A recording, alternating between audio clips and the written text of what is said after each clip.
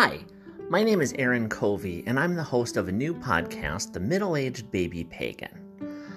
In my case, that means I'm a 40-something-year-old man who's identified as pagan for almost 20 years, and I've never led a ritual, never cast a spell, I've never even set up an altar.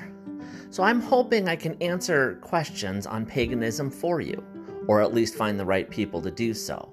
Authors, energy workers, priestesses, everyone is welcome to discuss how they develop their path and give tools to help us develop ours. Join me on a fun and informative journey through paganism, from building altars to learning the Sabbats, from selecting deities to creating rituals. I am the middle-aged baby pagan.